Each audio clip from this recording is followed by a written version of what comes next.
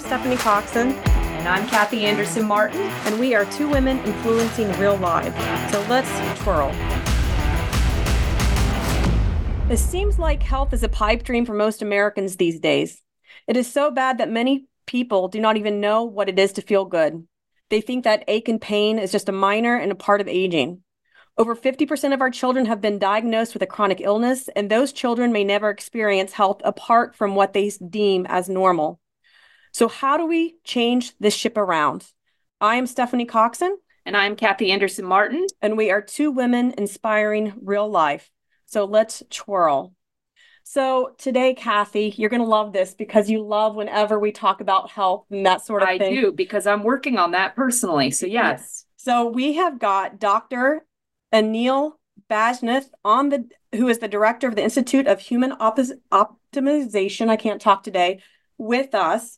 And he is a family physician. He serves as an adjunct faculty member with the Department of Clinical Research and Leadership at George Washington University School of Medicine. He has additional training, which is what I love and why I'm so interested in the field of healing sciences, which means he gets into herbal science, he gets into acupuncture, he gets into homeopathy and a whole host of different things. Phenomenal resume. And I just finished reading his book, The Longevity Equation. So I'm super excited to talk about this with you. So thank you for being on our show, Dr. B. Oh, thank you for having me. So you've done some, let me tell people how we first met. Do you mind? Sure, go for it. So I met Dr. B at a microscopy course, and I remember thinking he was there with two of his friends. And I remember thinking, oh, great, they're going to be these medical doctors. They're going to have a completely different perspective. And I'm going to have to be quiet about, some of the stuff that I think is actually helpful. First of all, that's never going to happen. You just said I have to be quiet, but please continue. And then they start talking about what they're doing in medicine. And I was just floored. I'm like, wait a second, this guy's actually thinking outside of the box. And I was totally impressed and just fell in love with these guys. Quite a few of them, all of them. They are all phenomenal in their own regard. And with that, I kind of we went back and forth a little bit. I invited you to come up to see my place and what we were doing. We never reconnected. And then I ran into you in Las Vegas and I'm like, we need to talk. I picked up your book. I read your book and I thought literally every American needs to read this book because I don't think they know what they're missing. She bought the book for me. So I appreciate that. I did. So I want to know from you, how did you get to this point? Because you're not the average doctor. Well, thank you. And honestly, that microscopy course that we met at on my birthday last year was actually the 20-year reunion for me. So I actually took that course 20 years ago, which was one of my first introductions to, the alternative healing sciences way before medical school, way before, everything. So I basically graduated high school and then went out and got that training in live blood microscopy. May I ask a question for those who don't know? What is that? So live blood microscopy is basically using a very specific form of microscopy, a microscope feature, using dark field phase contrast to study undenatured peripheral blood. So we literally take a drop of blood, we put it under the microscope. It's not stained using traditional, laboratory methods to kind of adulterate the slide. And we're able to get a better appreciation of the milieu or the extracellular environment of what's going on in the plasma. And that tells us a lot. We're able to identify all sorts of, different clinical associations that would not be typically detected using conventional methods. So, one drop of blood to me is very informative and gives us some direction of maybe clinical focus, where to go next. I don't make any clinical decisions or treatment or diagnosis based on this method. But what I do is I take this information and just given the fact that I've been doing it for over 20 years now, I'm able to probe more specific functional medicine testing or, even conventional labs. So yeah, and that technique that I took 20 years ago influenced my undergrad. I went into the molecular microbiology and medical laboratory science before starting medical school. I studied with the Swiss Biological Medicine Clinic, the Paracelsus Clinic of Biological Medicine out of Switzerland, and learned a bunch of different European philosophies around this technique. And I married that with the conventional, ASCP, American Society of Clinical Pathology kind of associations we would see using regular microscopy for hematology methods. So, that's kind of where I began my journey actually, and it came full circle when we first met, last year. Yeah, that's amazing. And that's amazing. It's funny how, one part of a moment or how a moment can suddenly influence an entire trajectory, which seems like that's kind of what happened with you because it was an influencer for you to seek more. Oh, yeah, absolutely. So, reading your book, The Longevity Equation, one of the things that really stuck out to me, there's some really basic things in there that have huge influences on people's health that the average doctor doesn't discuss. Their health and the length of their lives and quality of their life. Right. Lifespan. Yes. Yeah, you talk about lifespan versus health span. Right. And I'm just going to quote the book, but this really kind of sat with me because I talk about this all the time. I'm huge into food and how it impacts our lives and how we're just so uninformed about our food choices. But you said food is not just medicine, but informational communicating with our DNA, influencing our gene expression, turning up and down the volume switch of our epigenetic expression. So much of what we are told is we have a genetic issue. Our genetics are what's causing us to be ill.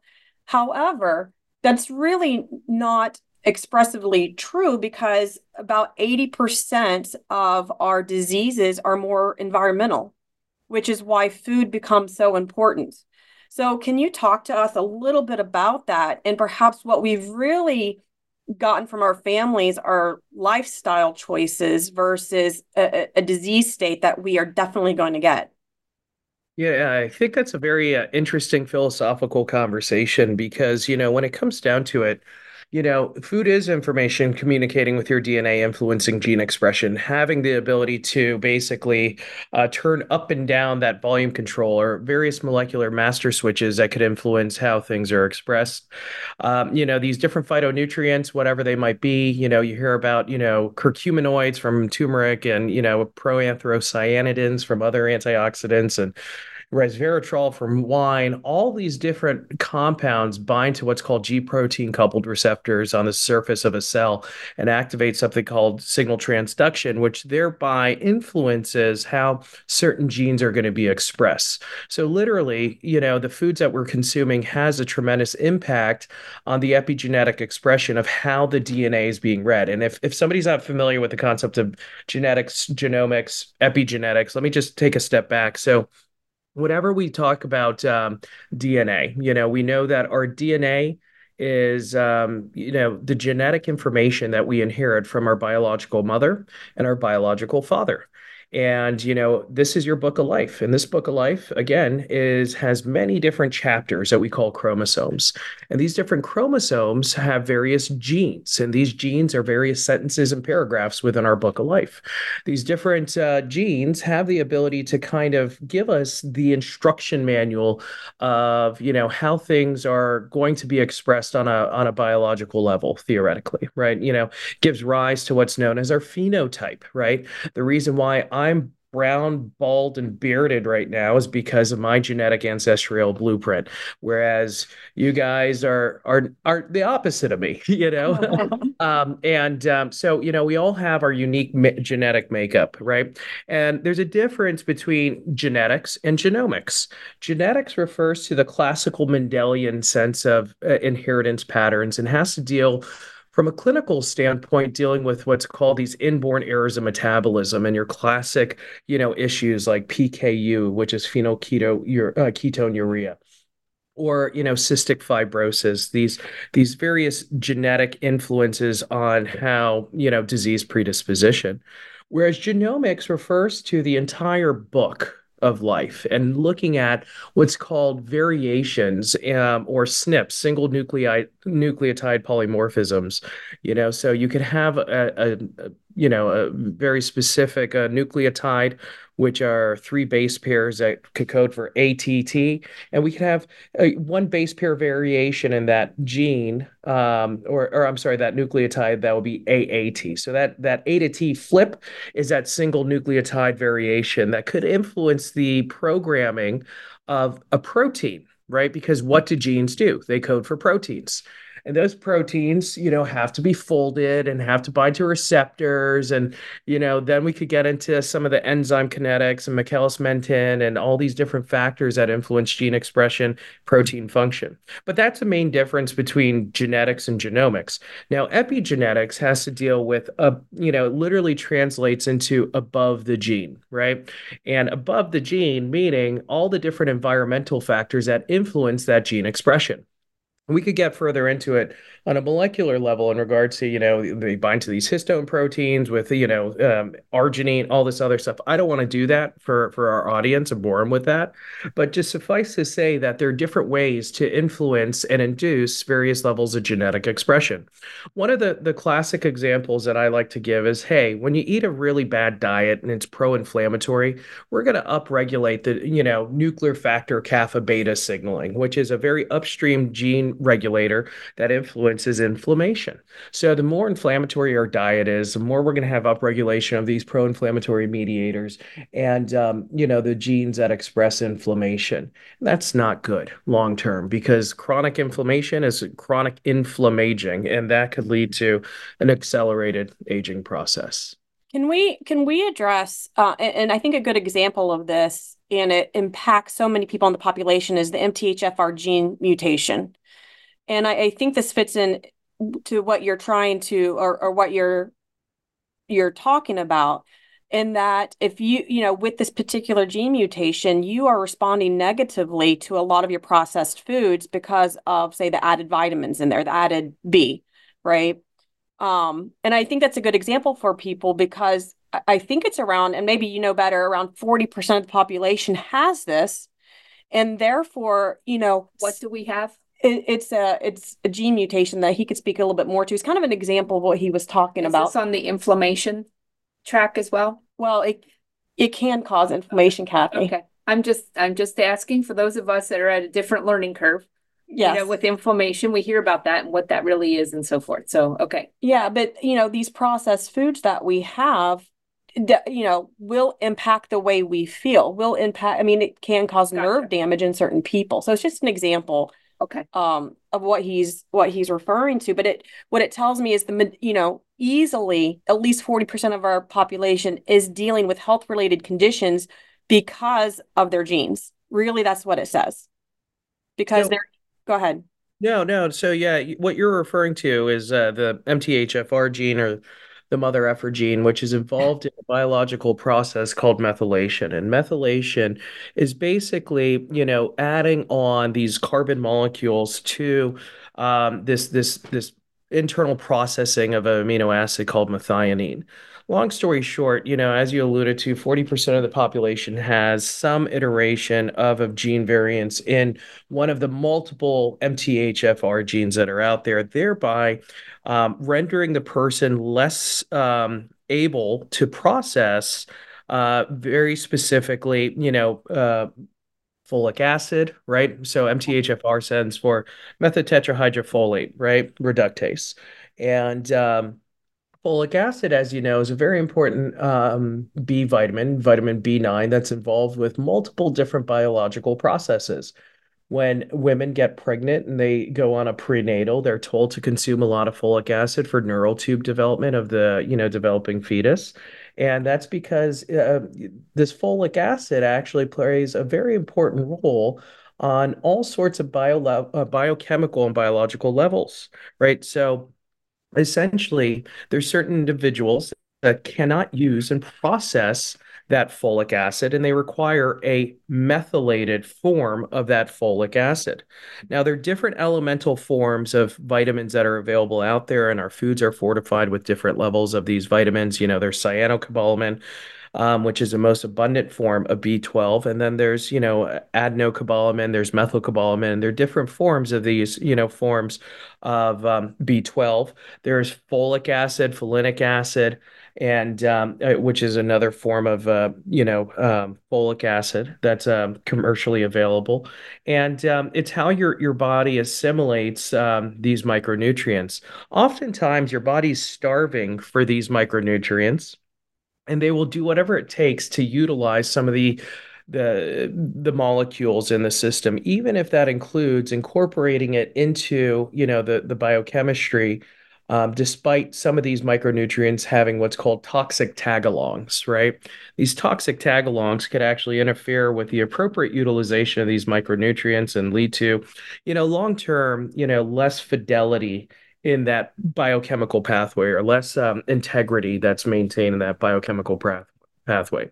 But big picture, methylation's involved with monoamine neurotransmitter synthesis, such as serotonin, norepinephrine, and dopamine. It's involved in myelin sheath formation, as you alluded to, and could be associated with demyelinating conditions such as MS and other neuropathies and polyneuropathies. It could also be associated with hepatic detoxification and the way your body eliminates certain, toxins, from the liver. And it's also involved with the immune system response. So another very important biochemical process for B12 and folic acid is something called hematopoiesis, what we were studying, the undenatured peripheral blood. And when I take a drop of blood and I look at it, I'm able to look at, how these red blood cells are shaped in their formation. And sometimes we see cells that are a little bit larger than they should be, right? And that will correlate to your CBC, or complete blood chemistry profile, as having an elevated MCV, or mean corpuscular volume. And when we see an elevated MCV, right, on your lab sheet, which I deem as greater than 98, and I see a bunch of large red blood cells in peripheral circulation, and then I see, a low serum B12 or folic acid, and maybe a higher homocysteine, that's usually a clinical correlate that there is some level of MTHFR that we're observing in the peripheral blood, and that what we're seeing through standard labs. So it's making these little molecular associations and providing with the individual with the appropriate micronutrient repletion that will help support them. Now, this is where it kind of gets a little confusing, and I think that there's some very interesting studies out there where you need to be careful with going in there and start supplementing with like mega doses of these different B vitamins and methylated compounds, because you could overmethylate, you could overshoot it.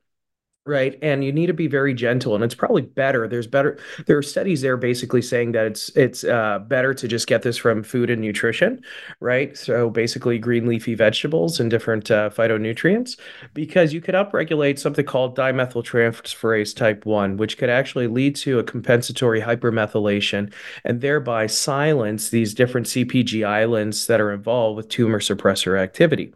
That's not good. So if you suppress the suppressor, what are you going to do? You're going to lead to something deleterious, right? So with that being said, you got to be, all these functional medicine docs out there slamming people on methylated B vitamins.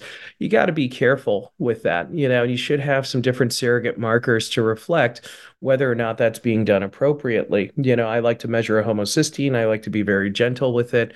I like you just gotta you can't manage what you don't measure. So there are little things that I look for, because for some individuals, if you go in there and you start slamming them with methylated B vitamins, you could actually precipitate schizophrenia and other neurological issues.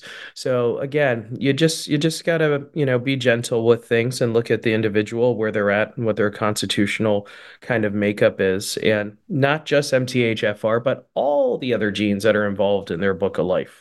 Yeah, I'm going to translate that for Kathy. You can create unhealthy conditions in your body by overdoing it. I figured that. I understood that you can over supplement, and that's not a good thing. Right. And that could lead to schizophrenia and other things. And that goes back to why nutrition is so important. And it's so individualized. Everybody's different and processes things differently and has a different.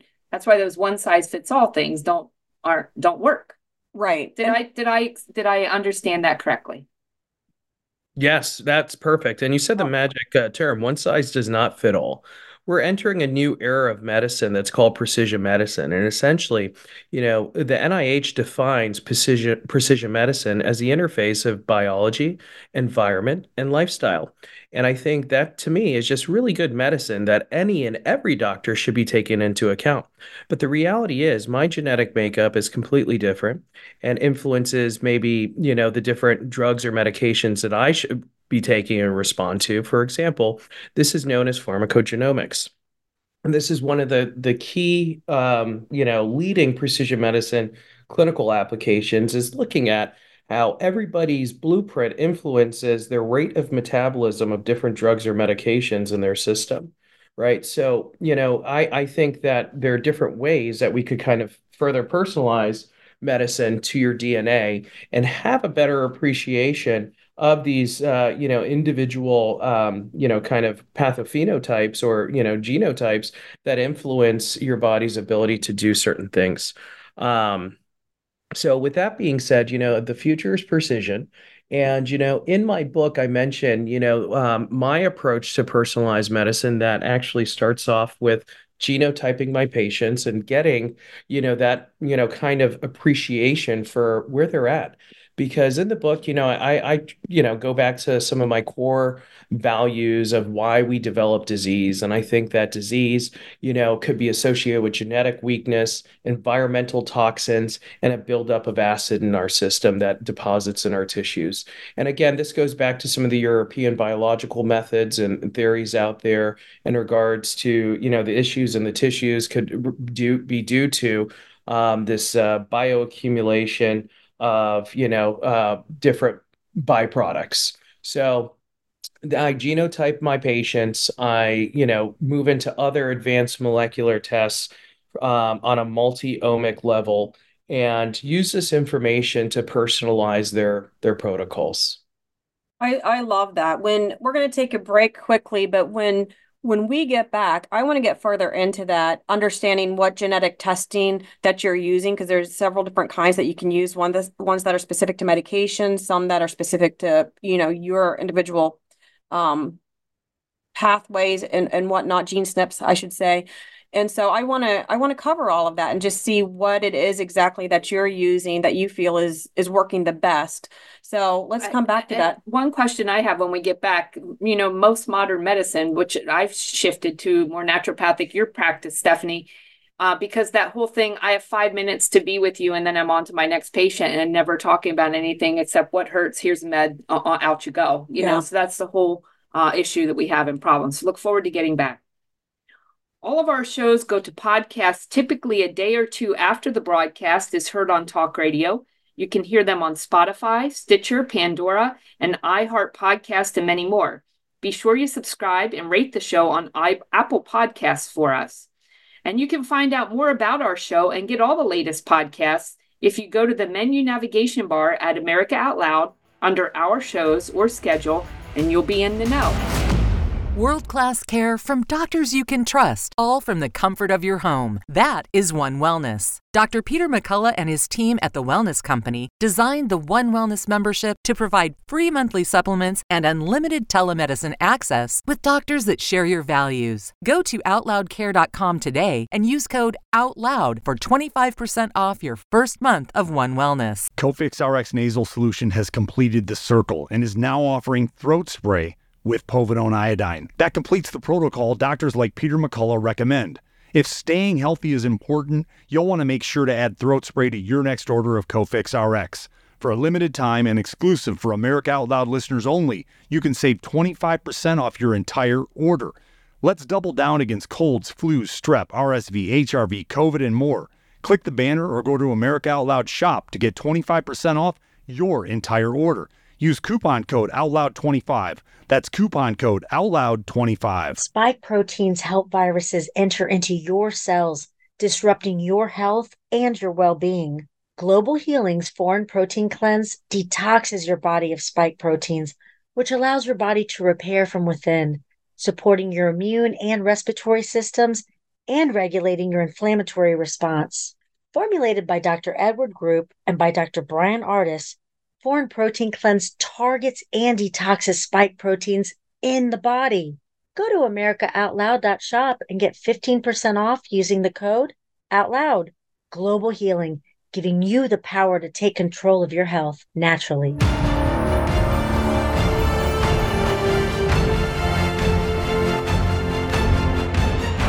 Well, the year 2024 must be the year of the Patriot, and AmericaOutloud.news will equip you with all the information you need to give new meaning to the words Patriot Act. For our actions always ultimately define our words. Now is our time, my fellow Americans. America Out Loud Talk Radio. Liberty and justice for all.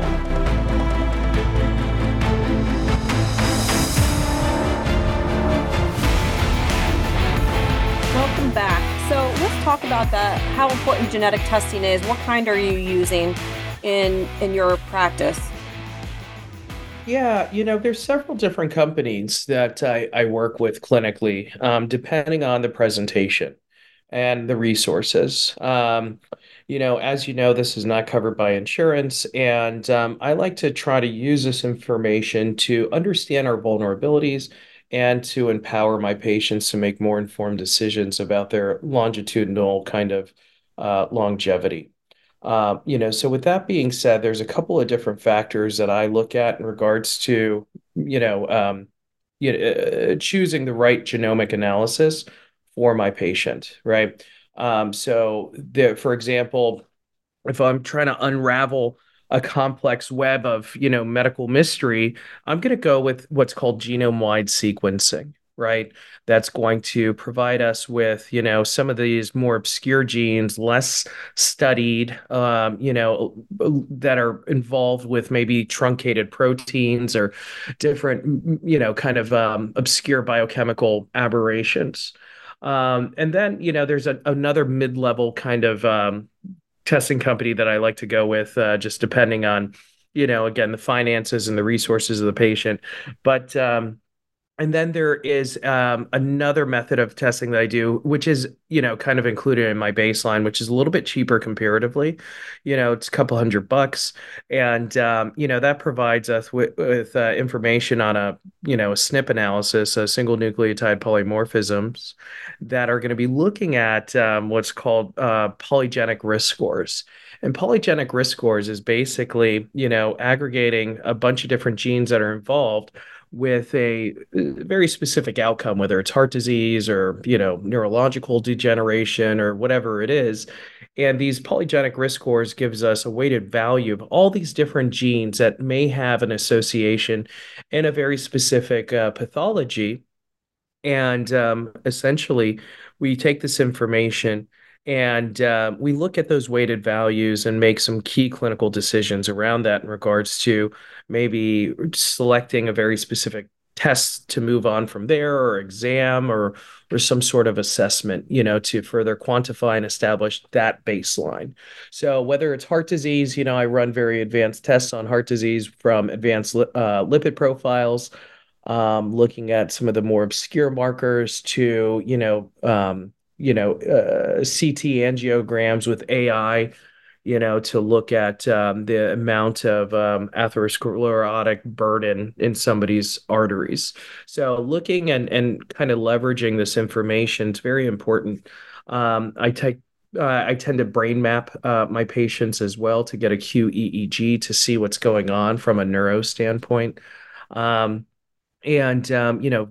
all sorts of things. So I mean, I don't want to bore you with all the details of what I do clinically, but I have a very practical question with this. If these sure. things can help, and these tests can help so much to determine illness or propensity to an illness or something, why isn't it not covered by insurance? Wouldn't that be a preventative measure that would be helpful? I mean, that's my question with some of these things. Boy, that's a loaded question. I know, but it's a very practical question. You'd think, oh, well, this makes sense to, why wouldn't it be something we'd want to invest in?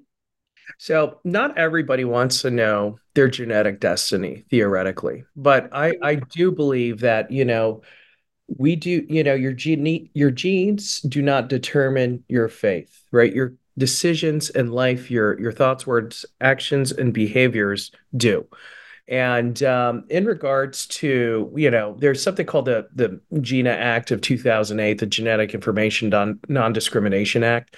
So, insurance companies cannot, get this information and discriminate against you because you might have an increased risk for X, Y, and Z, or whatever it is.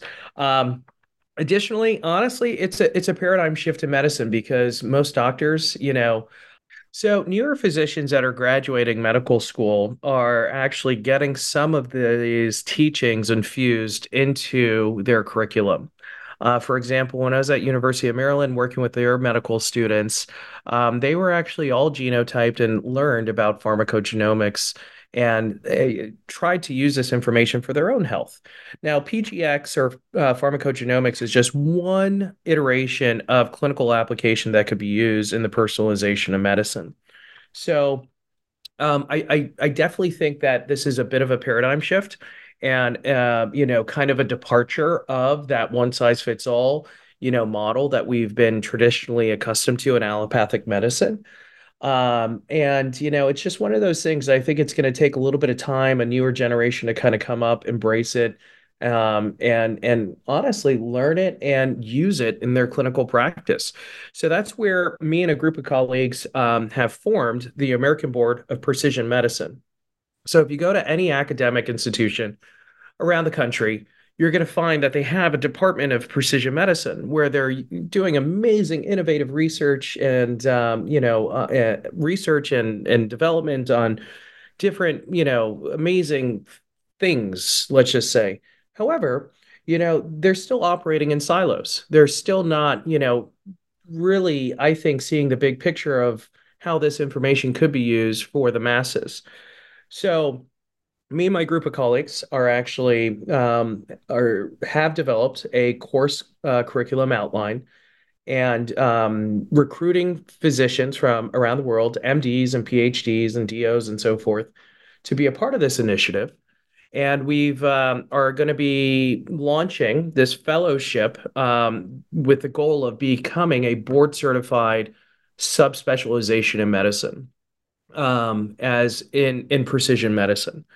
And what we plan on doing is just basically enhancing, the curriculum after you leave residency and you've been indoctrinated in your method of specialization and you want to take it further. We encourage that by pursuing this level of training and learning about omics and medicine and systems biology and network analysis and connecting these molecular dots to better understand what's influencing the patient in front of you to make more informed decisions around the personalization of their medicine. And again, it's not just a biopharmaceutical model, but also understanding, hey, if somebody has, micronutrient deficiencies or environmental toxicities and so on and so forth, all those variables influence, again, their pathophenotypical expression, So yeah, we're me and my colleagues are, attempting to, I don't want to use the term disrupt, but enhance the model that we have right now to hyper accelerate it, so we could gain more mainstream acceptance. And this isn't a departure of the biopharmaceutical model, but more so an enhancement of it because, dare I say, Big Pharma is involved with these initiatives as well, with the intention of, developing these amazing heroic interventions for people that need it because people need certain interventions. There are these very obscure conditions that need, very specific interventions, and we need to accelerate that process, And some of the greatest applications are in, cancer research and hematology and things of that nature. So that, yeah. I have a question in your book and some practical questions. You have a lot of, in the longevity equation, you have a lot of different chapters and information about basic things that affect our health and that we have control over, as you mentioned, that so much of it is within our ability, lifestyle choices, nutrition, exercise, cognitive functions. But the one that got to me, I said, oh no, I'm doomed, was sleep, because I have struggled with sleep my entire life, staying asleep, having quality sleep, but I know a lot of other people mention that. Don't and look at me. I don't. No, I do. And so that one was one of the, I was like, oh no, I'm in trouble. But can you, and I know there are a lot of other things in here, but can you mention that of why sleep, something so basic, is so important, and maybe the challenges and that effect on our health with bad sleep? Oh yeah. I mean, well, there's so many different factors, but sleep is the only time that we shift our biochemistry into an anabolic state. It's when we're resting and recovering. And if we do not dial in our sleep for whatever reason, our ability to kind of heal is impaired. At nighttime when we go to sleep, we have, what's called the glymphatic system at work, which is, the lymphatic system within the blood-brain barrier, right? Within the cerebral spinal fluid that's washing away all the accumulated lipofuscin granules and alpha-synuclein and beta amyloid misfolded proteins that may accumulate in your neuron and be associated with neurodegeneration. Right. So sleep is when we turn on that master switch of, again, just regeneration. So it's just one of those key, factors, one of that influence tremendously somebody's overall biological aging process. Because again, we spend a third of our life sleeping. And, we're shifting our consciousness. And if we're able to really dial in our sleep, you're going to be working out all sorts of, things in your sleep through your dream state and stuff. I believe that if you're able to tap into your sleep really well, you're going to solve all of your problems ahead of time. You're going to be able to kind of manifest your destiny the next day, and really have, control over a lot of different factors in your life. For me, at least, that's what I do. I already know what I'm doing the next day before it's most people, right? I know what I'm doing next week, next month. I know where I have to be, what I need to do, what, responsibilities I have, and what needs to happen. And before bed, I try my best to, read meaningful, things before bed versus, have any blue light stimulation or anything stressful, and which speaks about sleep hygiene, which is mentioned in the book. But overall, sleep is just one of those critical factors where you're shifting your consciousness. And, again, we spend a third of our life in a sleep state. So it's very important to just overall get dialed in. I mean, if you were to, I think, listen to Brian Johnson, who spent millions of dollars in trying to biohack his health, from what I've heard and his feedback about working with over 30 plus doctors from around the world and, trying to promote his longevity and reverse his biological age, sleep was one of the number one factors for him. I would like to clearly state for everyone to know I am a solid early bird, according to your book, which leads me to my next statement. I am sorry for texting you at 5:30 this morning. I realized it after the fact that probably was not I like to get my day started at 5 o'clock. At 8:30, I'm like, you know what? I really need to start going to bed, because I want to be able to get up at that time. I know I'm a solid 7 hour sleeper. If I go to bed, I will wake up. It doesn't matter. If I go to bed late, I will wake up at 7 hours. If I go to bed early, I'll wake up at 7 hours. And I love getting up early, starting my day. It's like the best thing in my life. I rarely ever sleep more without waking up 2 to 3 hours, and I'm awake, and it's just it's his challenge. There's a book that can help you. I understand. That's why that one stuck out to me, because I said I'm doomed. Yeah, because it is You're not doomed. You're not doomed. You got to change your language. Again, thoughts, words, actions, behaviors, right? And your body's listening in. Every one of those trillions of cells are listening into the self-talk. So making sure that from a thought perspective, that we're changing our thoughts, right? Which is going to completely shift how your cells respond and unlock the healing potential. So, on a quantum level, it's also important to look at, so I think there are little things that we could do to kind of chip away, 1% every day, if not multiple percentage points towards optimizing every facet of our health optimization. And as you alluded to, the chronobiome, you're early bird, and I think I'm more of an early bird, so it's all good. I just don't have my phone on, I notification silenced, I should say, at so that I'm not get disrupted at night. Oh, good. But yeah, Yeah, That makes no me worries. feel better. Good. You Oh, didn't good. bother him. Good.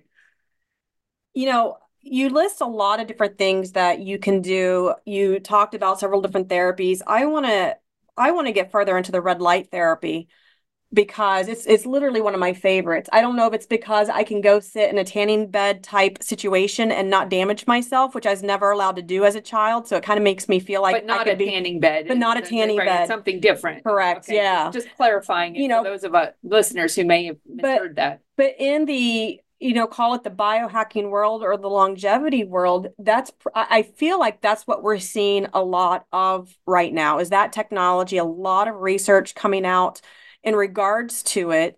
Where do you put that in the big scheme of things? Well, I think as you're Can you referring to, explain it first, the red light therapy, before what it is and Yeah. Do you want to do it or do you want me to give you a you go for it. You go for it. So, in a very simple version, we know that the sun's rays have a lot of good to them, but Right. we also know that the UVB, UVA, UVC have some negative components. Sure. We can actually take the good part of it, put it in a bed, apply some frequencies pulsing, and put it in very specific nanometers that are longer than those other that UVC. Gotcha. UV. So it's like sunlight, like artificial, like the good parts of the sunlight. Yes. Okay.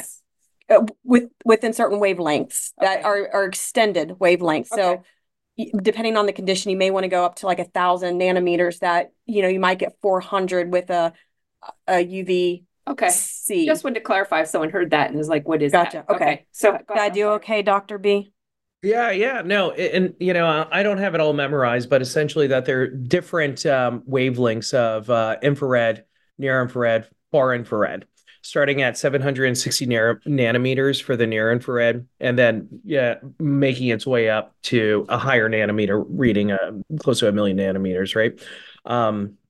And essentially, there's different depths of penetration of these lights where, the near infrared gets through to the dermis, and the mid infrared could get into the subcutaneous, where the far infrared could get into the muscle and beyond. And essentially, these different lights refer to a therapeutic application known as photobiomodulation. And, at the core of this, these different therapies of red light therapy or light therapy as a whole has the ability to influence what's these organelles called mitochondria. And mitochondria, we all have learned in high school, are the powerhouse of the cell. That's exactly what I was remembering. That's the one thing I remember from like biology. Go ahead. And it's where, we are able to produce energy, ATP, this different energetic currency.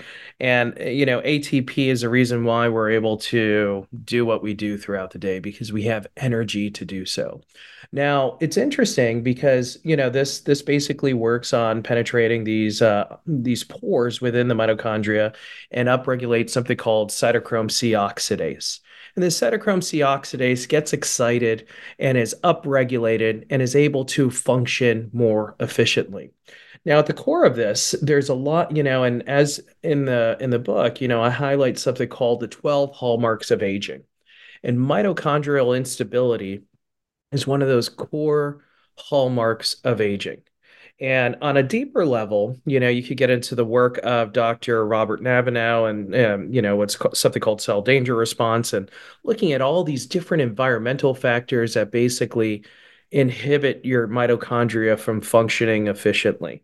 And the mitochondria actually are very smart organelles that are theoretically, kind of came into our eukaryotic existence eons ago through what's called the endosymbiotic theory.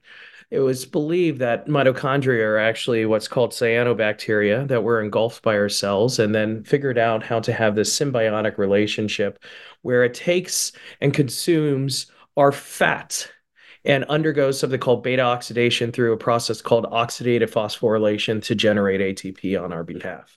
So the reason why we're able to process fat and produce energy at a higher currency level versus carbohydrate is because of this mitochondria that is theoretically evolved from cyanobacteria eons ago. Now, this bacteria or this mitochondria is also very unique in that it has its own set of DNA instructions that are strictly maternally inherited. So our mothers are the resources for providing us with the genetic information of our mitochondrial DNA, which is super fascinating. Additionally, these mitochondria are little sensors and has antennas, peeking into the environment just like our DNA does, and senses different environmental threats. And when it senses these different environmental threats, it responds. This is known as a cell danger response. And it responds by taking a defensive posturing and downregulating its ability to produce ATP and energy to conserve energy theoretically because the cell knows it has to go into potential battle. So, there's all these different things that influence our mitochondrial health, mitochondrial stability, mitochondrial uncoupling, and so on and so forth on a molecular level. And at the heart of it, red light, silly red light, with very specific nanometers, has been shown to really help support the mitochondrial function overall. So it's like a panacea of little helpers that Yeah. can just shift your body across the board. And I think that's why there's, you look at a research study for cancer, you look at a research study for macular degeneration, you're seeing it hit things that you just haven't typically seen from one particular therapy. A simple thing to do. A very simple thing to do. Actually, it's a very pleasant experience, to be honest with you. How long do you do that for? About 20 minutes a day. 20 minutes? Yeah, at max. I mean, you don't want your body to get used to it. But, another thing, you started talking about fat, and that brings me to another point of your book that you really don't read about or hear about too much is how do you lose fat? Oh, yeah, that's a very personal decision, right? And right. So, there are different theories out there on how to tap into that. And we know that, whenever we could shift metabolism away from glucogenic states where we're basically relying on sugar for metabolism and we start tapping into fat for overall metabolism and beta oxidation through whether it's ketosis or just a lower carbohydrate diet, we tend to see that most people will respond very favorably in regards to that. So whether, I'm not telling you to go out there and take exogenous ketones, but some people benefit from that. I'm not telling you to do a high fat, saturated fat diet, but some people benefit from that. But the bulk of individuals that are, dealing with mitochondrial deficits are actually preferentially burning carbohydrates because they don't have the oxidative phosphorylation or the beta oxidation capacity to have efficient mitochondria metabolism of fat. And what if we can't burn fat, guess what happens? It's stored. And it's stored in all the places we hate and we get jiggly, right? So if we're able to enhance our mitochondria, provide ourselves with the appropriate nutrition. And I'm not telling people to go out there and go keto, but needless to say, there's a lot of docs, in the longevity space, especially the neurologists, the bulk of the neurologists out there in functional medicine will say, hey, the ketogenic diet is going to be one of the healthier diets, to ward off neurodegenerative disease. And why is that? It's because our brains preferentially want to use those ketones, right, and the fats for metabolism. So whenever globally we could switch our metabolism towards ketogenesis or beta oxidation, we're able to tap into that reservoir and, start metabolizing fat, you know, and there are other, methods and hacks and so forth that are out there that could influence that, the timing of your protein and your first meal, when and how you do intermittent fasting. But again, I think it's a very unique equation. There's no one size fits all. There's no one diet for one person. I try to avoid extremes, and you got to look at all the different components that influences somebody's health. But generally speaking, whenever we could shift our energy metabolism towards beta oxidation, we're going to be burning fat for energy. I think, that it's so I mean, I've lost a good bit of weight over the past couple of years and kept it the majority off and changed my diet. But I think the thing that gets so tough for people and so confusing is the conflicting information. So I switched to a lot of plant-based kind of things. And then I read something like you should be eating a lot of red meat things, and Yeah. I think that's the hard thing. Like, well, what's right? And But I think that's why you get some of the testing that he does, because all of our we're so different. We're so individualized that what works for one person's not going to work for another person. And I think that's why medicine has to go in the direction that you are really pushing it towards, Dr. And B, it's so not that static, it's not static. We have different phases in life too, right? So, and everybody's, dare I say, competition level's different. I work with a lot of athletes and, people that are, training for different performance metrics, both physically and professionally. And I think that all these different factors influence your protein fat carb ratio and how you're going to respond.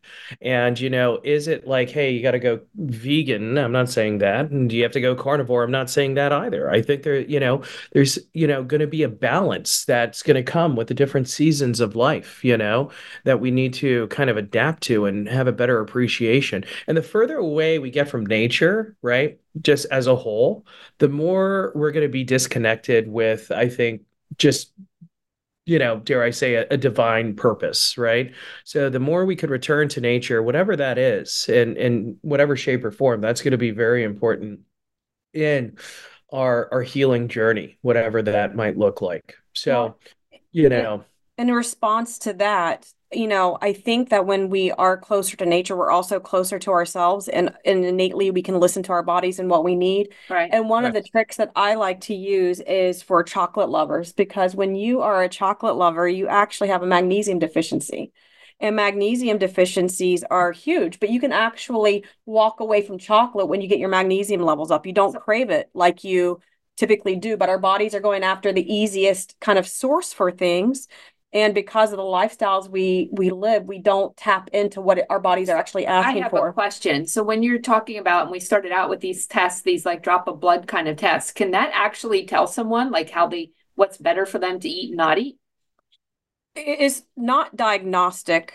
Okay. I think it's exactly what Dr. B says, and you can elaborate on this, but it gives you an idea that you can further test to get actually diagnostic information to help people versus using it to do that specifically.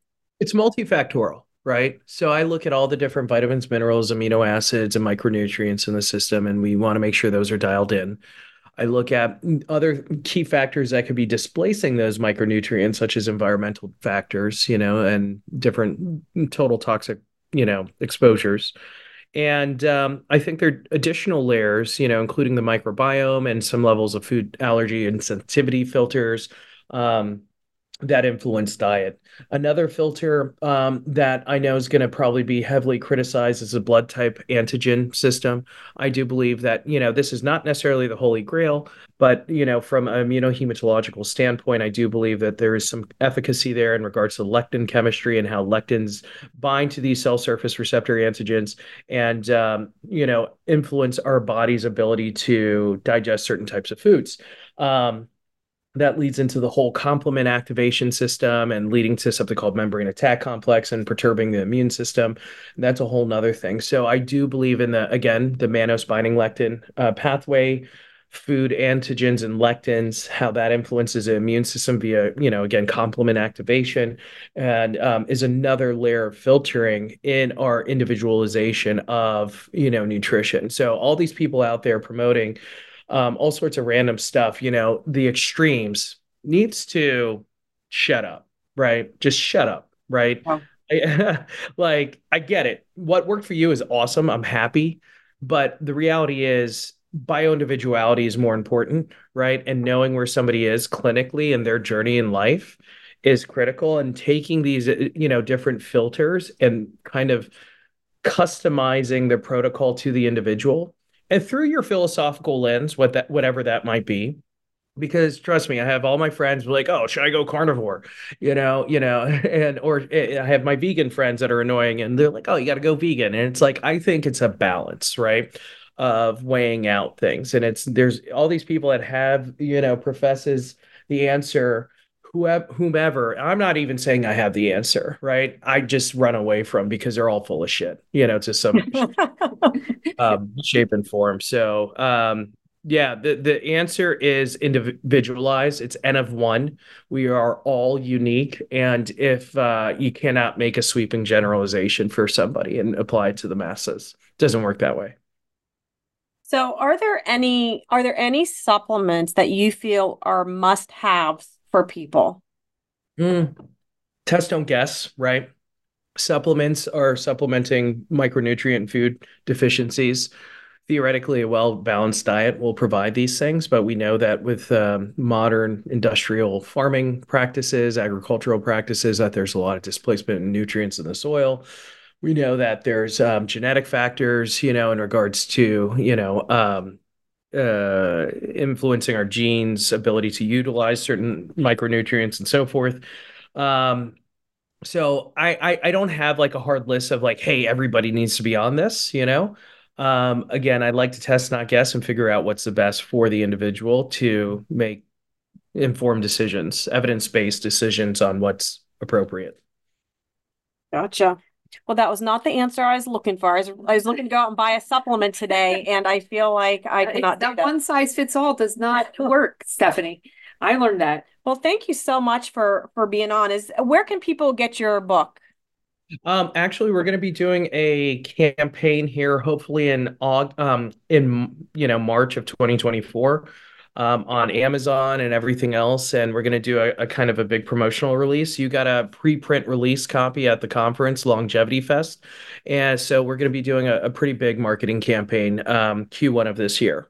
Okay, so coming up shortly, you'll be able to get this book, and it is written for the average person Yes. to understand and About pull basic from. things, sleep, nutrition, movement, Yes. cognitive functions. Yeah. So thank you so much for coming on. Really awesome to have you. Appreciate your time and everything that you're doing to push medicine forward. It's a pleasure. Thank you so much for having me. Thanks. And as always, with everything you do, particularly with your own health, the objective is to stand up, step forward, and speak out.